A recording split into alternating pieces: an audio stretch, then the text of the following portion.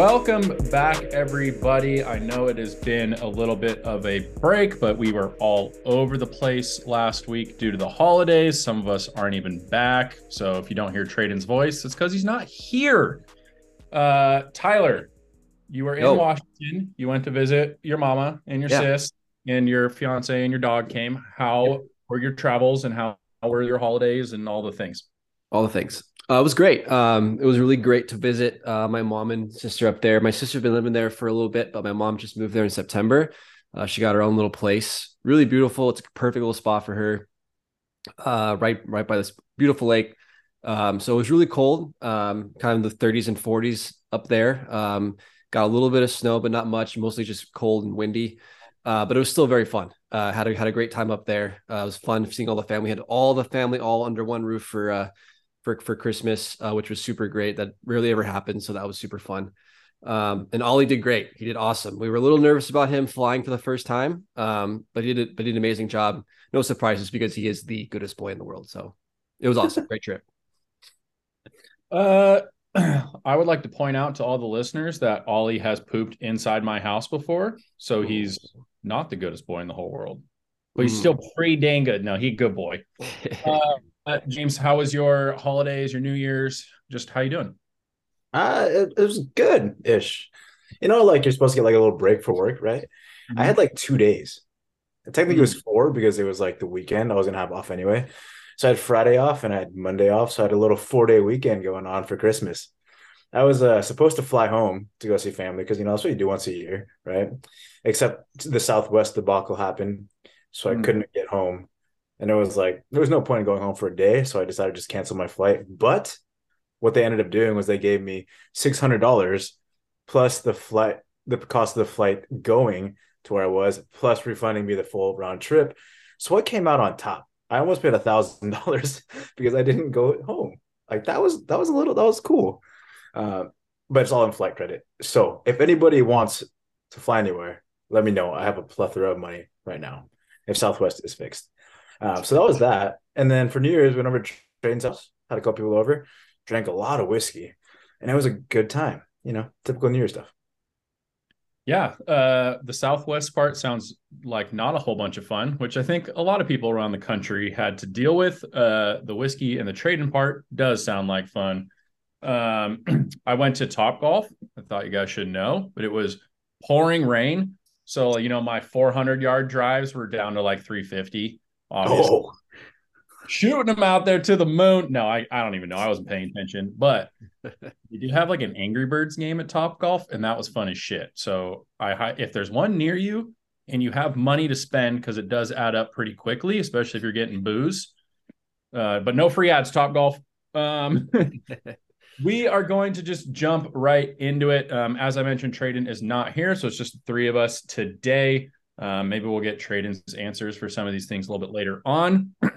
But James, take us away. We're moving past fantasy, I hope, and talking about some like real football things. yeah, we are definitely past fantasy. We're going to talk a lot about real football things today. But before we get started, it doesn't get any realer than what happened last night in the Bills Bengals game. Like that was real life stuff. If you haven't seen it yet, which I think is impossible at this point because it's everywhere. But Bills player safety number 3, Damar Hamlin, 24 years old, got hit in the chest, and then he immediately went into cardiac arrest. He was resuscitated on the field, and he is in cardiac or critical care right now. He is alive, but in critical care. And what I'm hearing is that he's in a coma. So prayers up, everybody, or good vibes, whatever you believe in.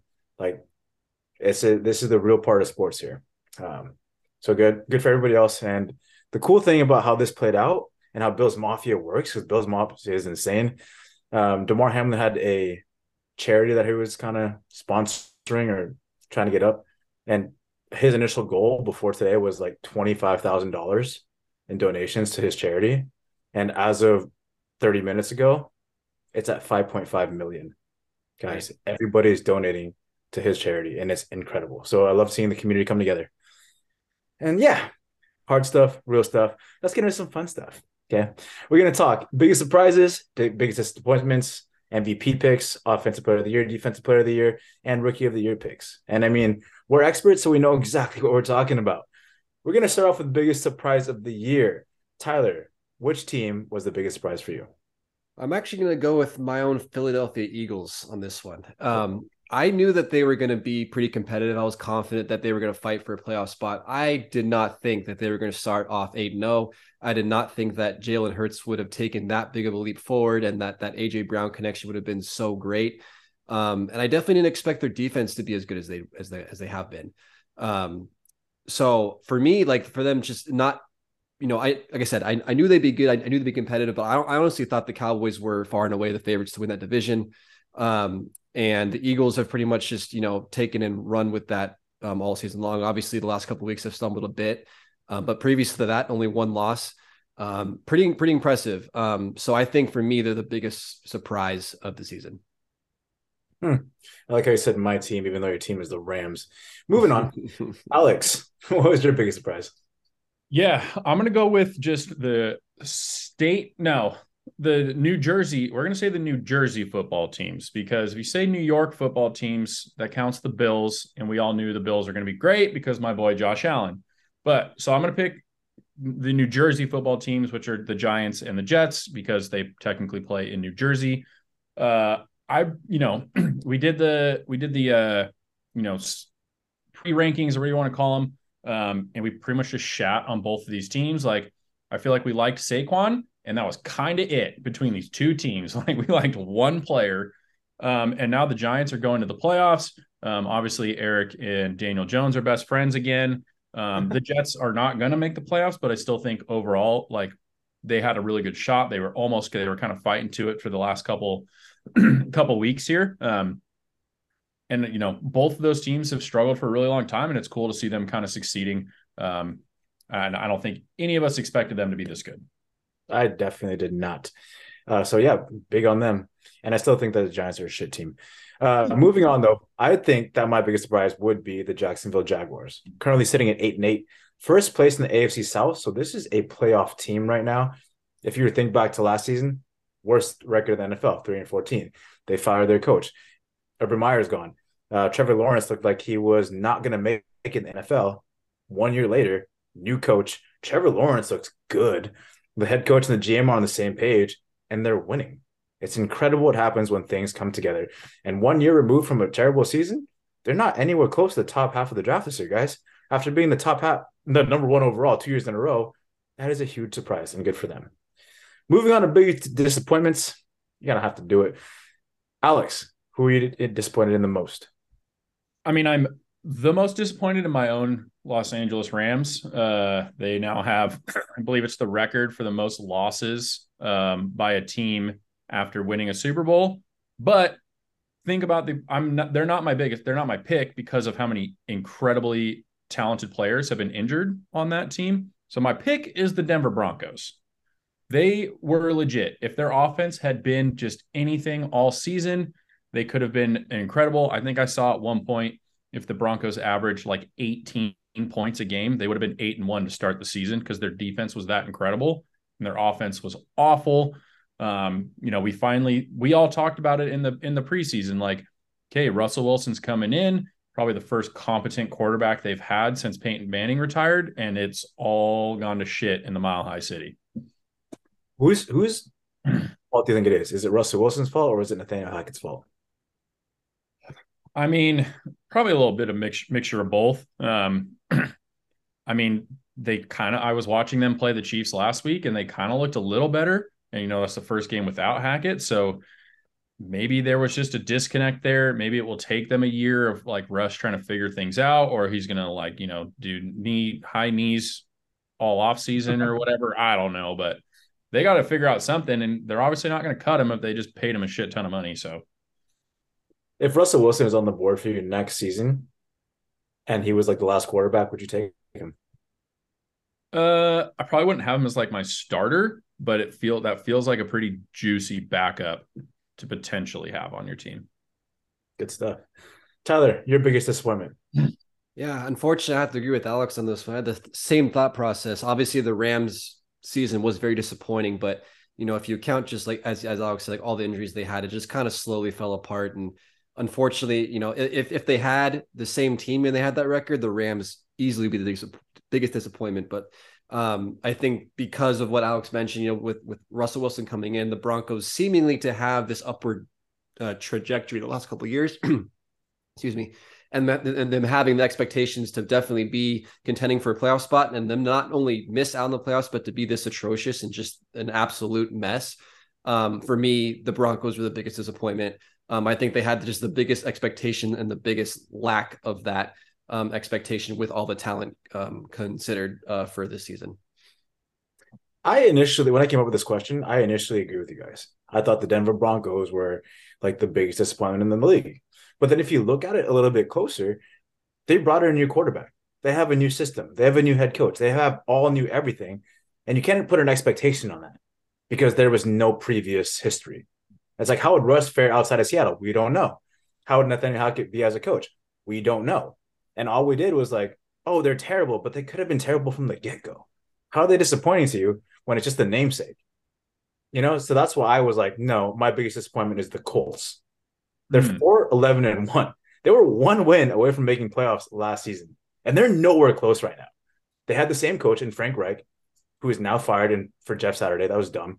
But they had the best offensive line, and they had an up-and-coming defense. That all just went to shit this year. Why? Nobody can tell you why. Matt Ryan was playing good with the Falcons before coming into Indianapolis. He had a track record of being good, and all he needed to do is sit back there and give to Jonathan Taylor. And he couldn't do that. Something went seriously wrong in Indianapolis, and nobody can tell me what it is. They can't score. Now they can't score at all. They haven't scored in like 30-something possessions. There's no JT. He's out for the season. Matt Ryan was benched twice. Coach is fired. Guys, it was a dumpster fire of the season in Indianapolis. You guys agree? Yeah, dude, I agree. Colts were definitely up there for me. I think for me, it's like Rams, Colts, and Broncos were kind of the top three disappointments. I just felt like, I don't know, the Colts for me, just I don't know, the last few years just kind of always find a way to screw up. I thought the Broncos, I don't know, I just felt like they were more disappointing for me. It's just kind of my gut reaction to that. But I'd agree with you, James. I think the Colts are definitely a close second. I mean, we thought the Colts would be kind of fighting with the Titans for the division winner, and now it's the Titans have shit the bed for sure, but now it's like Titans, Jags, and like you said, James, yeah, the Colts are nowhere to be seen, and you even play with the Texans in your own division, and they're terrible. So yeah, it's gone bad in Indy. Moving on to our picks for awards, because we're usually right at this. Honestly, though, like it's actually not that hard to get these correct. Our pick for MVP, Tyler, who you got? All right, it's going to be Patrick Mahomes, but I want to make a case for my boy Jalen Hurts just because of the amazing season he's had. Guys, hey, we know my history with this guy, and you got to admit he's definitely made strides to approaching that level. I think he's an MVP candidate. I think he should be an MVP finalist. Like I said, I think Patrick Mahomes is the MVP, but look at, the Eagles with and without Jalen Hurts. The last couple of weeks, they have not won a game without him in there. Like I said, he in terms of his overall quarterback play, his passing is not at the level of a Patrick Mahomes esque player, but he's a great playmaker. He runs the ball extremely well, and he's just very valuable to his team. And obviously, without the season that he's had, the Eagles would be nowhere near as good as they are. And I think that's really evident with the last couple of weeks of him not starting. And so for me, I think just in terms of I know we argue about what valuable really means, but not to say if you take Patrick Mahomes out of the Chiefs starting role, the Chiefs wouldn't suffer either. But I think Jalen Hurts has done a significant job, and just the improvement from last season to this season, I think he deserves some credit there. That sounds eerily familiar to something you said a couple years ago. Oh, that's right. You said that about Carson Wentz. Yeah, you said all those same things about Carson Wentz when he was an Eagle. And then now he's not, and now you hate him. Huh. How much longer is it going to take until Jalen Hurts is that guy for you? I don't recall ever praising Carson Wentz. You were in love with Carson Wentz, Charlie. I hate him. You hate him now. See exactly what I'm saying. No, he's like how many more losses? The worst. He's the worst. He's the worst person in the world. Wow. Oh. Okay. It's a little aggressive, I think. Just a tad. Yeah. Worst football player in the world. Alex, what you got? Yeah, I got Pat Mahomes. It's kind of the same thing like you said, but if Patrick Mahomes was not on the Chiefs, like the Chiefs would not be sniffing the playoffs most likely. He lost his number one wide receiver, where Jalen Hurts got a number one wide receiver. Pat lost his. I know he still has Travis Kelce. He has your favorite player, Juju, but Pat Mahomes is the MVP. I do have a question though. I just thought of, who do you think will win an MVP first? My boy Josh Allen, Joe Burrow, or Jalen Hurts? Oh man. Okay. Honestly, Tyler made some fantastic points there. But the thing about that is that Josh Allen's been doing the exact same thing for years, and that's not expected of him. And so him coming out with this incredible season, they're like, whatever, it's just normal. It should honestly be Josh Allen that wins it first because he's been doing it at this level for a little bit longer than Jalen Hurts has. Yeah. Tyler. Yeah, I would agree with James. I think honestly, I do think that Josh Allen probably deserves it more. I think he's just a little bit more of a well-rounded quarterback, I think, compared to Jalen Hurts. I would go Allen, Hurts, Burrow in that ranking right there. I like that. Alex, I agree with you for MVP. It's Patrick Mahomes. Like you had mentioned, he lost Tyreek Hill and replaced him with MVS and Juju. Talk about a step down, right? Oh my God. And he's still leading the NFL in passing yards by more than 400 yards. And he's leading the NFL with 400 passing touchdowns.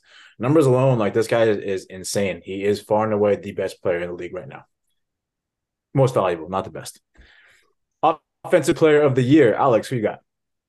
Yeah, we talked about this guy during our wide receiver rankings at the beginning of the season. A lot of us went with my boy Cooper Kupp. Unfortunately, he got hurt.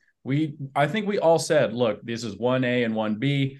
It's Justin Jefferson. He's had a couple of duds throughout the season. We just saw one last week. To be fair, Zaire Alexander's probably the best corner in the league right now, so he did his job.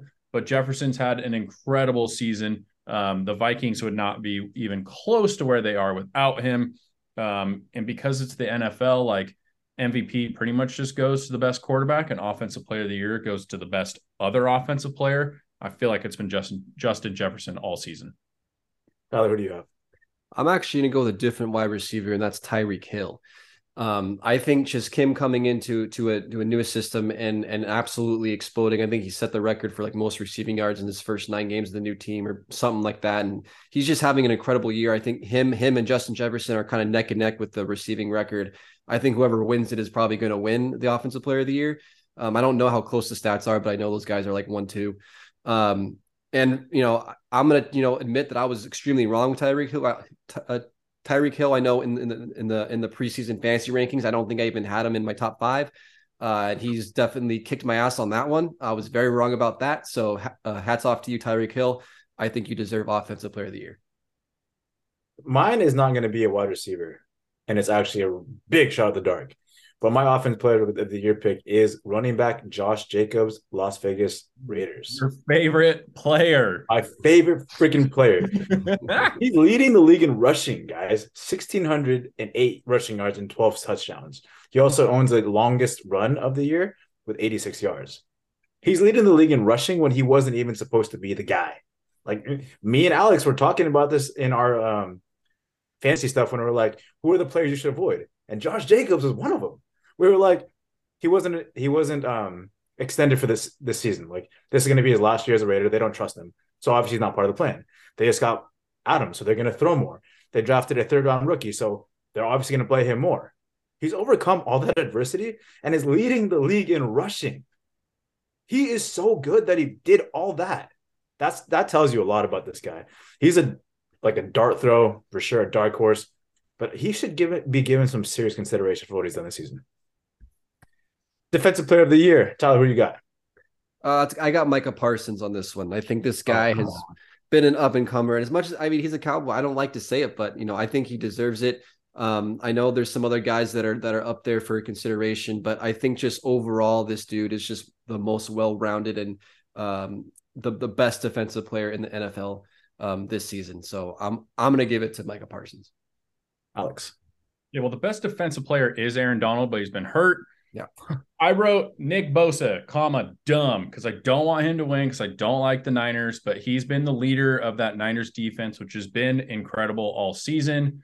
I think we were all kind of on the Niners coming into the season. Okay, Some of us were kind of on the Niners. Weren't really sure what Trey Lance was going to be. Obviously, he got hurt, and that defense has really kind of carried them with all the turmoil on the offensive side. They've obviously figured it out. But Nick Bosa, 17 and a half sacks. He's having a monster season. So I guess I'll give it to him. Surprisingly enough, I agree. You guys definitely did not see that coming. But one little tidbit I wanted to add on Nick Bosa is that teams literally have two different playbooks on offense. They have a playbook when Nick Bosa is in and a playbook when Nick Bosa is out. That happens consistently because of how much he destroys quarterbacks and offensive lines. That's domination, everybody. And then last but not least, rookie of the year. And just one, not offense or defense, just one rookie of the year. Tyler, who you got? I got Kenneth Walker, Seahawks running back. I think this guy coming in, filling in for an injured guy, and just he's having a great productive season. I think he's been very consistent since he's been kind of their starting guy. Can't really name a rookie that's been as consistent as he has. Certainly guys that have probably made some waves too, but I think the whole body of work, I think Kenneth Walker is the rookie of the year. I agree with you. I also have Kenneth Walker, but you got one thing wrong. He's not really filling in for an injured guy. He was supposed to be the guy, but got injured in camp and was making his way back when he filled in for the injured guy. So he was drafted to be the dude. Almost 1,000 yards, 9 touchdowns after missing a couple games. This team is better with Kenneth Walker in it. Alex? Speaking of teams that have kind of had a little bit of comeback, I have Aiden Hutchinson as my rookie of the year. Look, 31 solo tackles, 48 total, 7.5 sacks, 3 picks. Did not know that until I was researching this. And I was like, bro, what? And 2 fumble recoveries. We've seen the Lions go from 1-7 to 8-8 now. He's kind of been a catalyst on that defense, a team that was, we were all kind of a little hyped on. Like, I think we just all really loved Dan Campbell a little bit, but he's had a monster season for them. Maybe Hard Knocks also made me want to kind of pick him because when they focused on him, he seemed like a cool guy. But I'm going to go Hutchinson. I love that. And everybody, 3 picks as a defensive end is exceptionally hard. Yeah. And if you saw what happened last week, it was kind of cool because he was like hiding next to the sideline, kind of popped out of nowhere and got the pick. That was cool. Also, yeah, his family is really cool, aka hot. Yep, moving on. That's the end of my segment. All right, James, thank you. Last week of the NFL season is coming up this weekend. So next week we'll be doing a little playoff preview, I believe, unless James decides he wants to do something out of the blue. But thank you for that. And we're going to take a quick break and we'll be right back.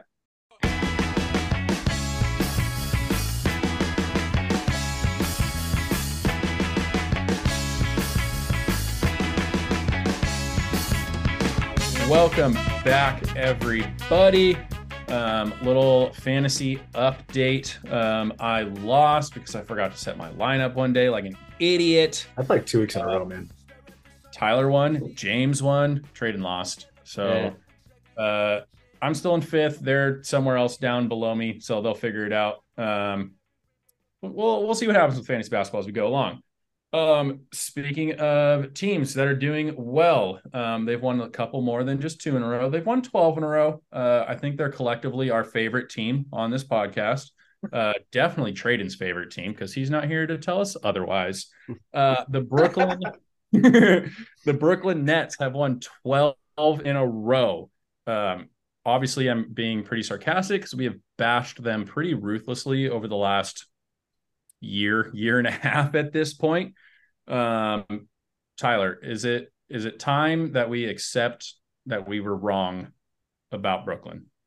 I think it might be, unfortunately. They're really shutting us up, and I really don't have anything to say that would back up our criticism at the moment, which is really annoying, but sometimes that's how life works. The best way to shut people up is to start winning, and that's exactly what they've done. In addition to winning their last 12 in a row, they've won 16 of 17. Really, the only team they haven't beat recently is the Boston Celtics, which are they're kind of the top team that they're trying to chase. But they did beat the Cavs, they beat the Bucks, so they beat some really good teams in the East as well. KD and Kyrie are playing spectacular. They're getting support from guys like, Simmons, Nick Claxton, and TJ Warren, which is a guy that we've mentioned a few weeks ago.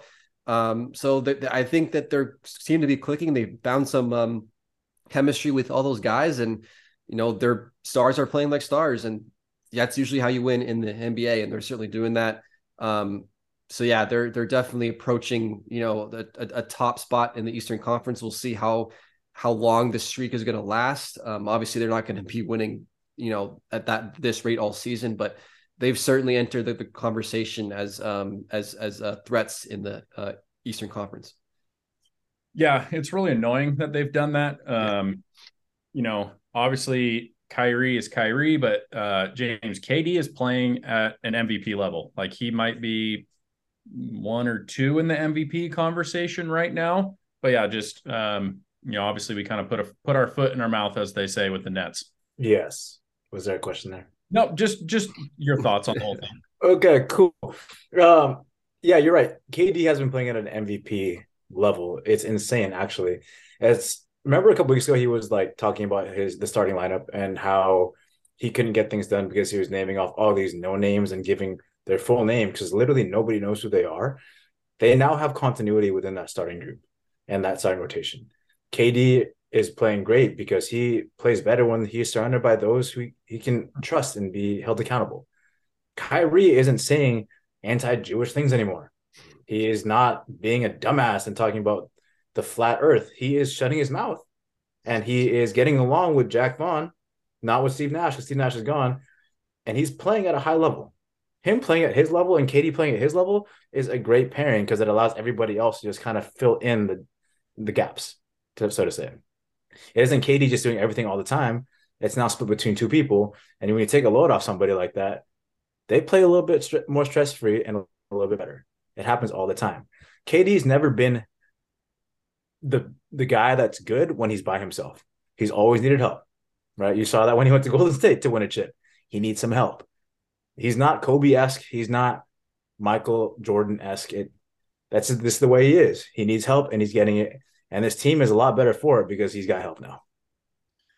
Yeah, I mean, a couple weeks ago we were doing our power rankings, and they had won 7 or 8 in a row, and I was looking at the schedule, and it was pretty soft. Like, I think they'd only beat teams under 500, and then, like Tyler mentioned, they beat some other kind of big boys in the East, and the Cavs and the Bucks. So I think it's time that we sort of accept that we goofed on them. I think all of us said in our preseason predictions, like, yeah, the Nets aren't going anywhere this season.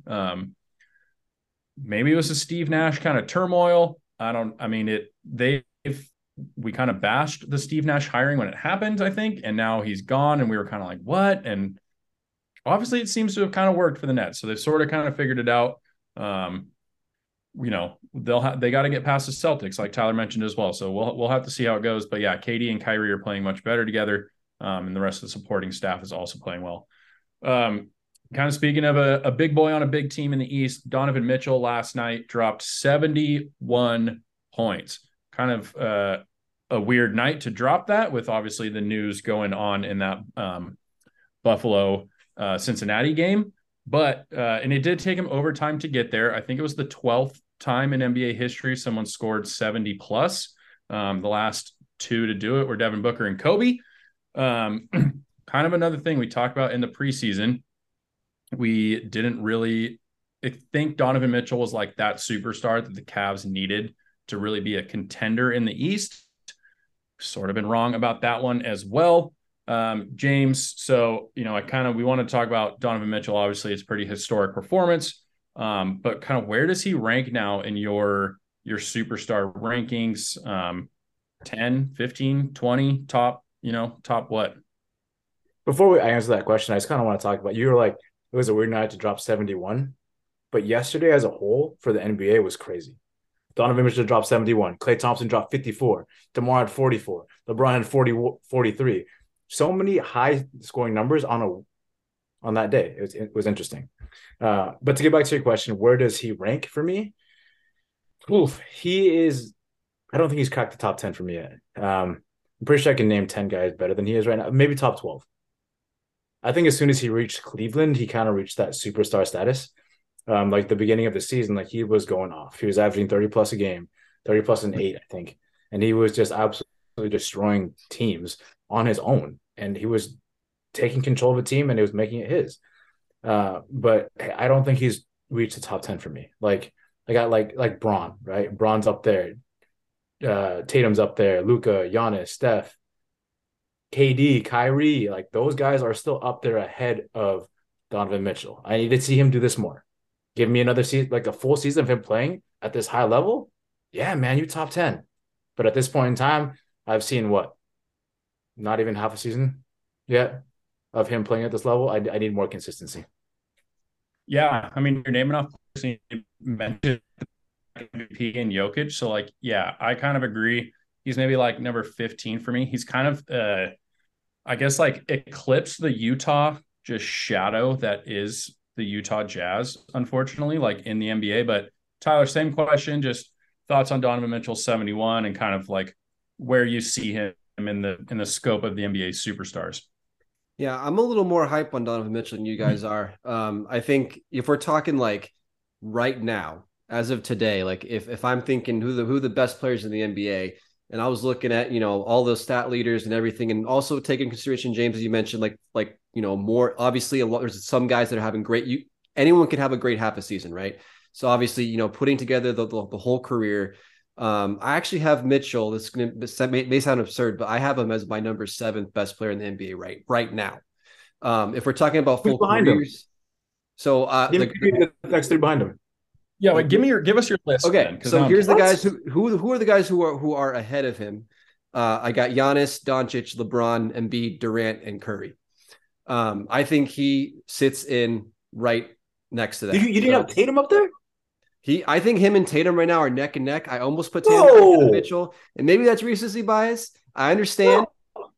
He's still, hey, man, Jason Tatum's putting up better numbers now than Donovan Mitchell. What do you mean? I don't think so. I'm pretty sure Mitchell has more points per game than Tatum does. You're looking at points. Look at rebounds and assists. I'm looking at the whole picture, James. I don't have the stats up in front of me, but I had them up earlier, and like that was the one where I almost put Tatum in front of Mitchell, but I decided to make a statement here. I'm putting Mitchell ahead of Tatum. Oh my God, wow. That's blasphemous, man. Yeah. As of right now, I mean that could change in 2 weeks, but as of today, I mean that's where I have him. So you don't have Jokic ahead of Mitchell. No. Bro, Donovan Mitchell, 29.3 points per game. Jason Tatum, 30.9 points per game. Like I said, looking at points. The way my mind think, I'm thinking like right now, and I'm the heavy part is I'm considering what they're doing this season. And Jason Tatum, I'm looking at this season.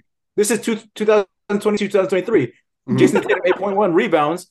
Donovan Mitchell, 3.9 rebounds. Jason Tatum, 4.1 assists. Donovan Mitchell, 4.8 assists. There are better numbers for Jason Tatum than there is for Donovan Mitchell. Mitchell has more assists than Tatum. You 5.7. But look at the rebounds. He's still better. He's still better. Okay, so 2 out of 3 big stats he has more of in Jason Tatum. 2 out of 3 the biggest stats there is. Jason Tatum has more than Donovan Mitchell in 2 out of the 3 biggest stats. Are you sure he's not ahead of him points per game? 30.9 for Jason Tatum, 29.3 for Donovan Mitchell for this season. A point, 1 point a game, pretty much. Yeah.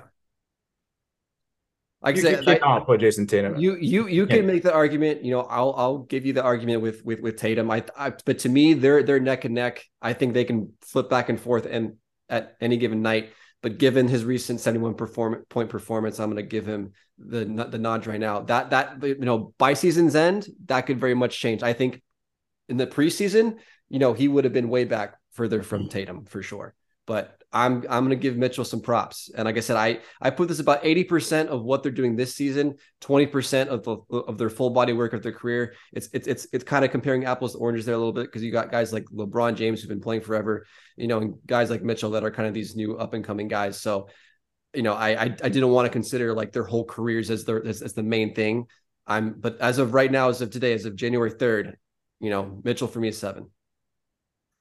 Interesting. Okay, I'm gonna come up with a new game. We're gonna do Would You Rather, like we did with Morant and Williamson, but I don't want any explanation. I just want your initial opinion. You guys can both answer. Donovan Mitchell or Devin Booker? Assuming Mitchell. Mitchell. Uh, Mitchell, John Morant. Jaw. Mitchell. Oh, Mitchell, Bradley Beal. Mitchell. Mitchell.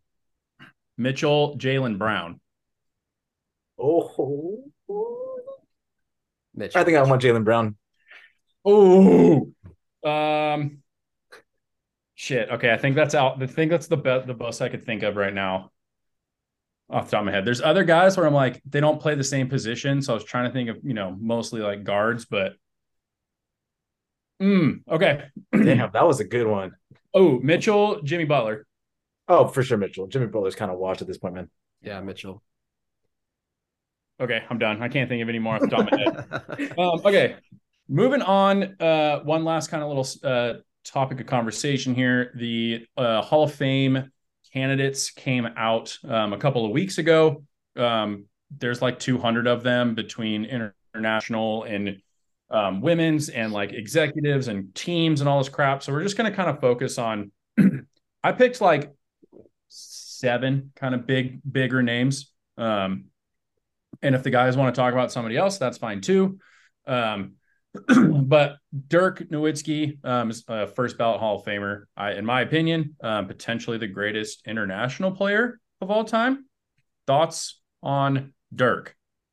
While Dirk was playing, especially in the 2000 or 2010s, was not a fan because I'm a Lakers fan. Y'all remember what happened with the Lakers and the Mavs? JJ Barea happened and Dirk Nowitzki went and defeated the Lakers. So that's cool. But I mean, honestly, like he developed a different kind of game. He had that little fall away, 1-footed jump shot that nobody else can really do. He made that his thing.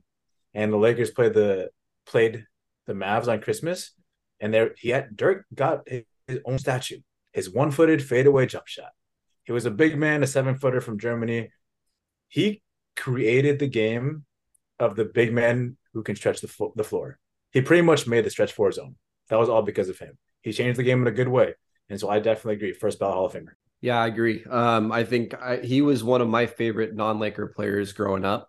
I just love watching that dude play. I remember trying to, replicate his, fadeaway jump shot at recess at school. That was one of the guys that I remember just, wanting to, you're a kid, you're dreaming to be, the next Dirk Nowitzki or whatever. But yeah, I mean, this dude's awesome. A lot of really, really great international players in this year's Hall of Fame.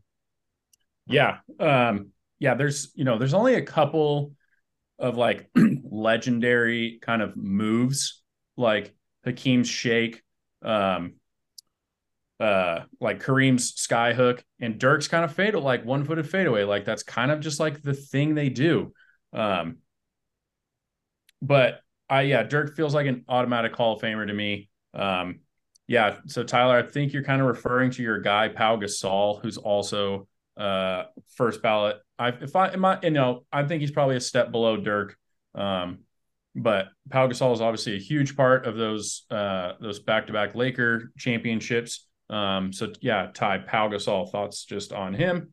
Yeah, and love candidacy. Yeah, I love my boy Pau. Obviously, he came in, kind of after a tumultuous time, with the Lakers, and that was when that was like the peak of my Laker fandom. And Shaq had left, and there was a few years there where it was not very pretty. And Pau was kind of that piece to really make them championship contenders, and they won back-to-back titles with Pau there. I loved that guy. I got a Pau Gasol jersey. So I mean, he was one of my favorite players growing up, and he definitely deserves to be in the Hall of Fame, no doubt.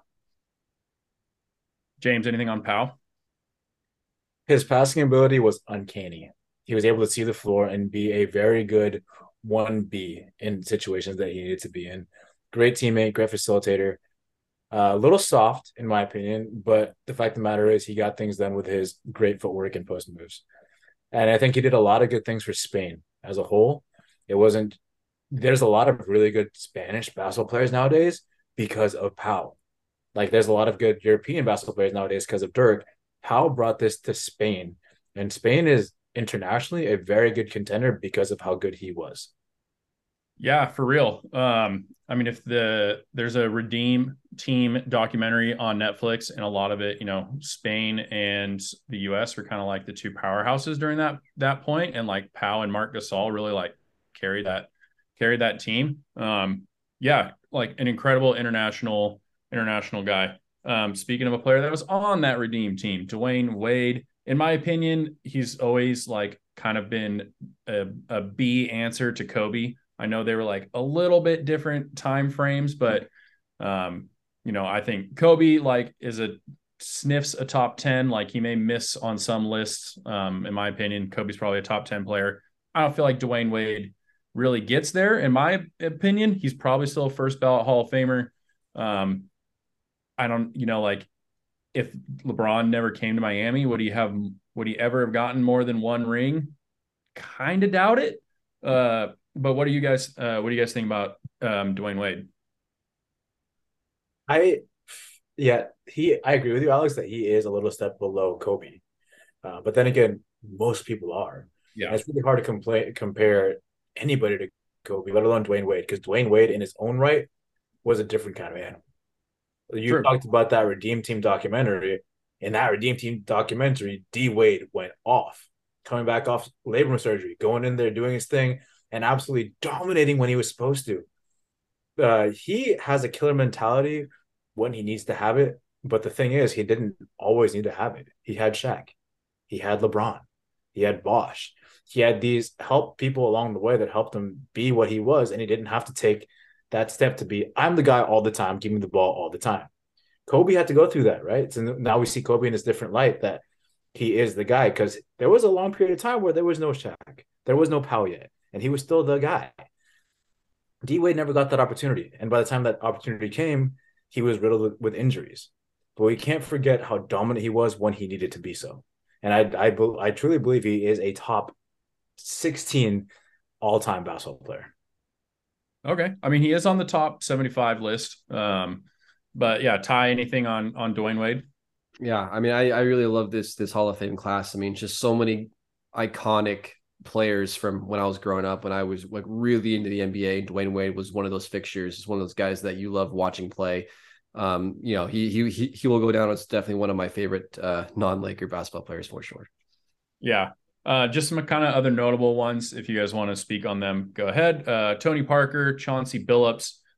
In my mind, kind of both those guys are now like even a step below D Wade. Greg Popovich, which kind of blows my mind. He's not already in there. That must just be some sort of like active head coach, whatever. And then Greg Popovich's assistant for a long time, Becky Hammon, is also up. I hope she gets in because that would be super cool. But yeah, anything on those four, I guess. We got to talk Becky Hammon, man. Talk about breaking barriers, being the first person to do something, being the first person to be an NBA assistant, and then coach an NBA game because Mm-hmm. Pop was ejected a game. She took over. He chose her to be the person who ran the team. So she was an NBA head coach. Breaking barriers, that is huge. Yeah, I hope that she gets. I know she's a head coach in the WNBA now. I hope she gets an opportunity to, if she wants to. If she doesn't, then that's fine too. But like to be an NBA head coach at some point, because I think that'd be really cool. Tyler, anything on those four before we wrap up basketball? Yeah, I just, when it comes to Hall of Fame, I think we're at an age now, really across all sports where, it's kind of fun to watch it now. I remember, like, I think growing up, you're like, who the hell are these old guys that we didn't talk about? But, I think that just talks about our age too, and that we're starting to get old. But it's a lot of these guys, just growing up, watching sports, and Tony Parker's another one of those guys. And even Chauncey Billups, I remember him breaking my heart against the Lakers in the, was that the '04 finals, I think, or something like that. Yeah, it was horrible, but I definitely remember that name, and it's definitely fun to kind of reminisce on these guys' careers now that they're making the Hall of Fame. Yeah. The election, whatever, the thing will be a little bit later on during the summer, but yeah, I just thought it'd be kind of fun to chit chat about some of those guys. But yeah, we are going to take one more break, and then we're going to go back to baseball for a little bit. So we'll be right back.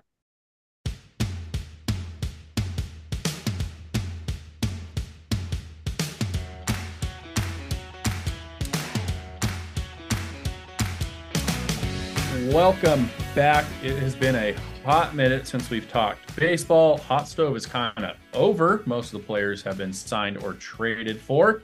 Tyler, is that what we're talking about? We're talking about all the action that happened in the offseason.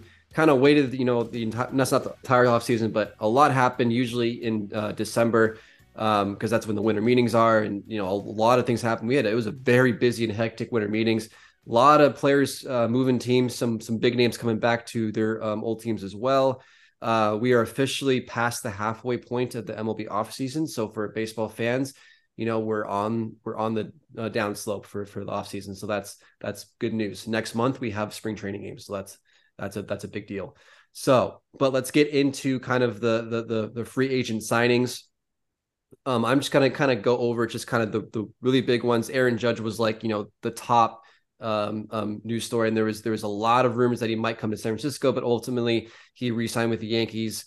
Trey Turner, kind of one of the biggest shortstops, he signed an 11-year deal with Philadelphia. Dansby Swanson, another big shortstop, went to the Cubs.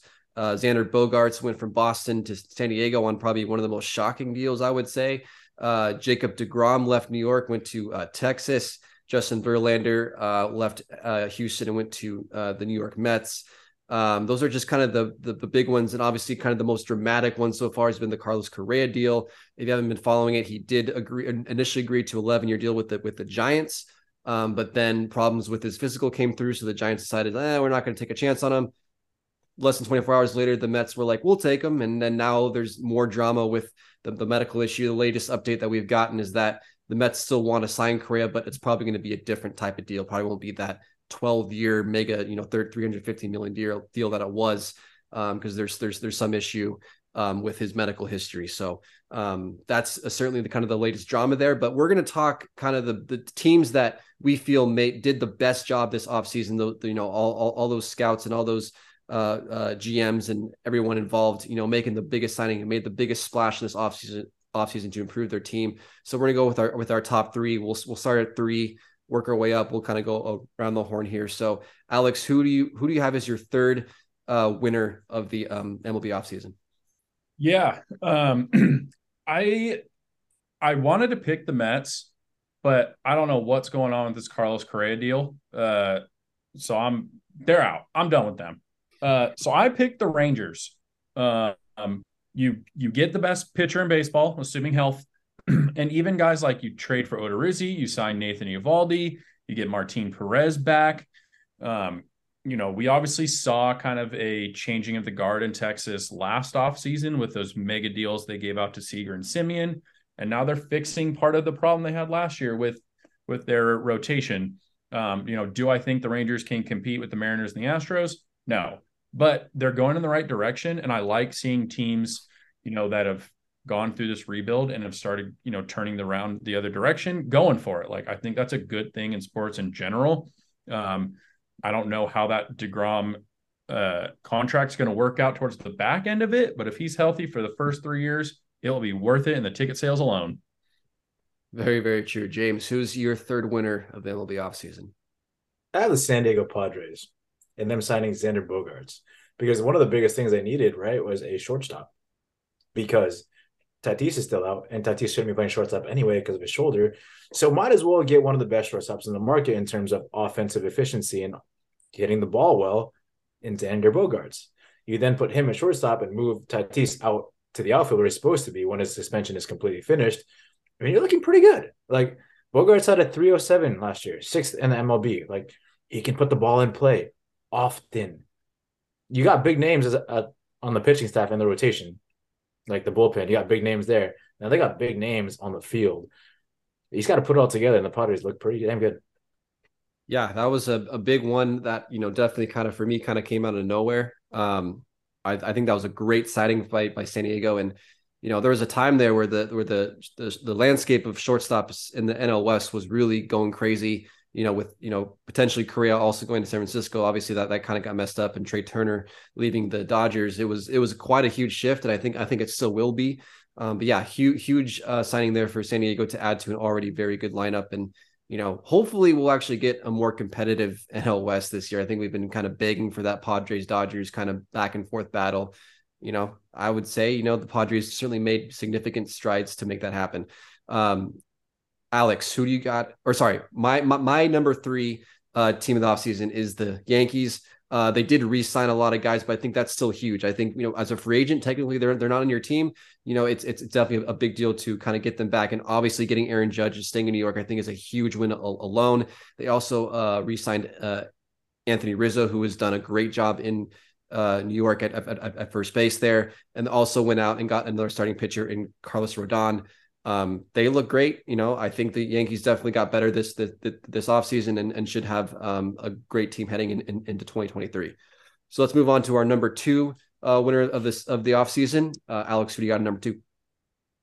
Yeah, this one might come as a bit of a surprise, but I'm also going with the team in the AL East, but I'm going with the Toronto Blue Jays. Their top of their rotation with Manoah and Gossman is nasty. Like, we saw Manoah kind of falter a little bit in that Mariners series.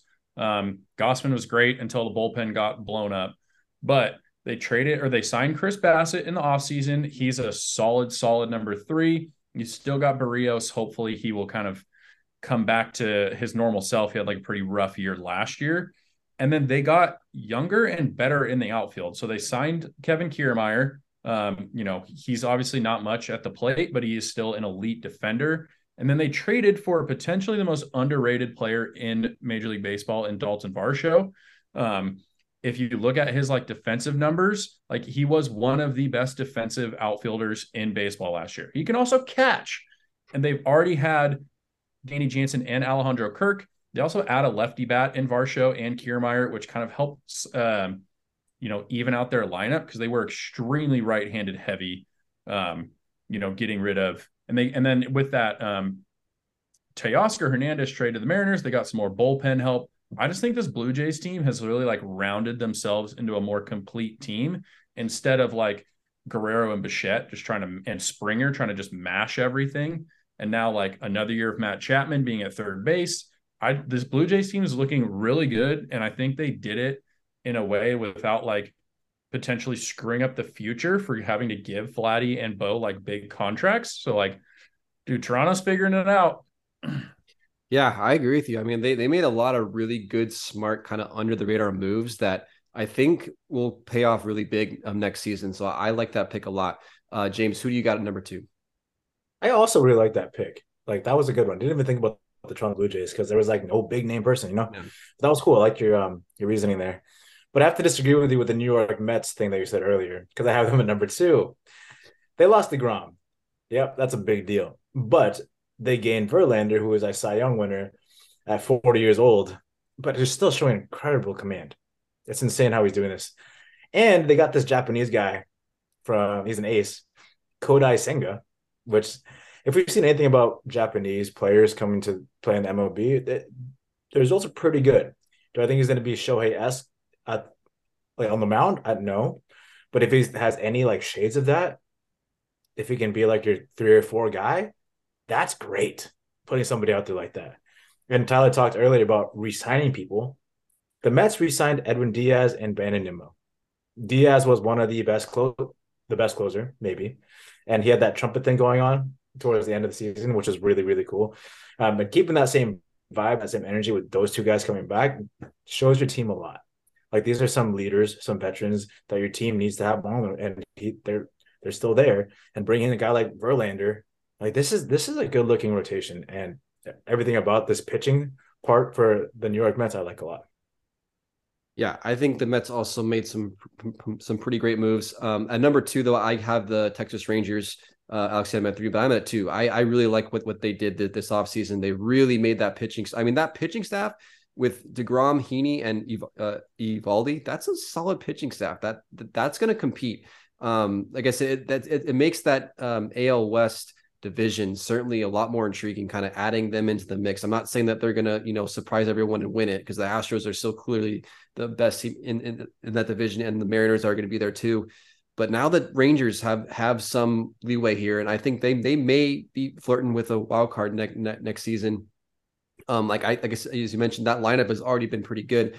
They're not they're still pretty far away from being like true contenders, but they made some huge strides this offseason, especially for that pitching staff. So, like I said, that pitching staff, if they're healthy, that can be a pretty nasty staff with those three signings alone. So let's move on to our top winner of the offseason. Alex, who's your top dog? Yeah. The reason I didn't pick the Mets anywhere is because of the age of that rotation. I'm just worried they're all going to break down. Like it's going to happen eventually.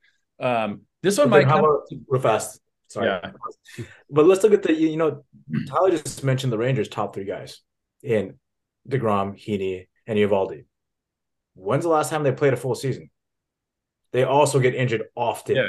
I just think now the Rangers, like with Odorizzi, John Gray, Martin Perez, like I just think they have more depth. Oh, yeah, for which sure. is crazy to say about the Texas Rangers starting rotation, but I mean, Verlander's 40. He can do whatever he wants, but like eventually he's going to break down. Scherzer, we already saw he missed half the season. Quintana had one good year in the last like 7, and they just give him that deal. Carrasco's not been, the same Carrasco for a long time. And like, Senga could be the future of that team in 2 years. Yeah. Like, or unfortunately, like Japanese players, like we see the highs of Shohei and the lows of a lot of other guys. So I'm just a little worried about the Mets, but okay. So my number one also might come as a little bit of a shock. Philadelphia Phillies. I just, kind of the same thing I was talking about with the Rangers. Like the Phillies squeaked into the playoffs. They got hot. They, made it to the World Series. You now move Bryson Stott from short to second. You get rid of Gene Segura. You put the superstar in Trey Turner at short, and that helps kind of soften the blow of Bryce Harper being out for the first 6 months or so. They signed Taijuan Walker as like another back end of the rotation piece, which is helpful because they were really top heavy in that. I think that the Phillies, like where we looked at them last year as it was Braves, Mets, Phillies, Marlins, Nationals played in AAA. Like now I think that Phillies team has really kind of jumped into that upper echelon of teams in the NL East, especially like the Braves haven't done a whole bunch this offseason. I just told you my potential issues with the Mets. So like that 3-headed beast at the top of the NL East is going to be wild. Yeah, I think NL East going into this year is definitely the best division in baseball. So, and the Phillies definitely got better, which is crazy because, like as you said, they made the World Series last year. And they're going to get better. Trey Turner, I'm going to miss you, but good luck in Philly. James, who do you got as your top winner of the offseason? You guys know how Alex has a crush on Jeff Carter. That's pretty well known, right? Jeff Carter's super hot. Yep. Right? Oh, yeah. Well, I have a crush on Trey Turner, man. And so definitely, Alex, I 100% agree with everything you said. That John Hamm thing that he had going on, like, whew, mind blown. So everything about the whole Phillies bringing Trey Turner thing, I love, right? Because they did have a lot of defensive miscues in the infield because they were young and just inexperienced. You bring a guy like Trey Turner in there, that potentially all gets fixed. And you're having a great bat to your lineup. You're adding speed to your lineup. You're adding defensive prowess to your lineup, a leader to your lineup. That's just on the field, man. And he's an everyday player. Like you can't go wrong putting this guy on the team. And especially a team that kind of figured it out towards the back end there and made that World Series run. Adding such an instrumental piece gives you that much more of a boost. Everything that they did in bringing in Trey Turner, I love 100%. And I definitely think the Philadelphia Phillies won this offseason. Yeah, it's a great pick. I'm gonna go a little kind of against what you guys are saying with my top dog. I actually am gonna go pick the Mets as the winners of the offseason. They've spent so much money the last few years, and they just keep doing it. Bringing in a guy like Justin Verlander, I would say arguably he's probably more durable than DeGrom is. I know Verlander kind of towards the end of the season, Verlander towards the end of the season had some issues, but DeGrom, I just feel like he misses at least a month or two every single year. Verlander, for the most part, other than the Tommy John he had a couple years ago, has been pretty consistently like in a rotation. Even though he's getting older and that comes with more injuries, I like that move actually over DeGrom if you're going to flip flop him. I know that's kind of a little bit controversial probably, but I do like that move a lot. The Carlos Correa deal, if it, I think hopefully, I think they'll probably change it a little bit, but that still adds another huge bat to that lineup that's already super great. I think they needed more depth in that lineup, and they certainly got it with Correa. Edwin Diaz coming back is huge for them. Arguably the best closer in baseball. And you got Jose Quintana to add to that rotation. You bring in David Robertson to add to that bullpen. And then bringing back Brandon Nimmo, I think, is also another huge move for them. So they really went out and they really secured this team, and they really don't really have a whole lot of weaknesses. Like I said, you can always play the injury card. And I think every team is going to deal with injuries here and there. So I think that's for this particular purpose, it's kind of hard to predict. You could see Verlander and Scherzer have both play, pitch full seasons, make 20 plus starts, and they're both top like 1-2 in the Cy Young. Like that could easily happen. But for me, the Mets just made the biggest splashes, the biggest signings.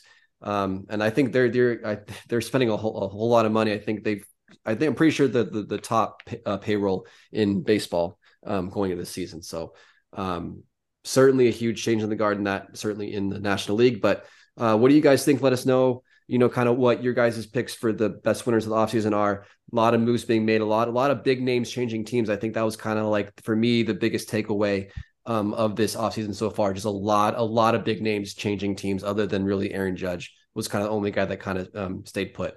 So like I said, we're halfway through the MLB offseason. Spring training is right around the corner, you guys, but this probably will be my last baseball segment until we start doing previews again, probably in, early February time-ish, around that time. So hope you guys enjoyed it. Hope you guys are looking forward to some baseball soon. But that's all I got. All right, Ty. Yeah, thanks. I mean, shit could still go down for sure. Trades could still happen. There are still some free agents out there. So, it will be fun to see what happens. But obviously, trading is not here. So we are all done. Thank you guys for listening to episode 130. I don't know if I said it. I got all distracted because they're just so cute on here. I hope everyone had a good holiday, happy new year, all the good things. I hope you've already started your 2023 resolutions. If not, who gives a shit? Have a good week, guys. We will see you next time.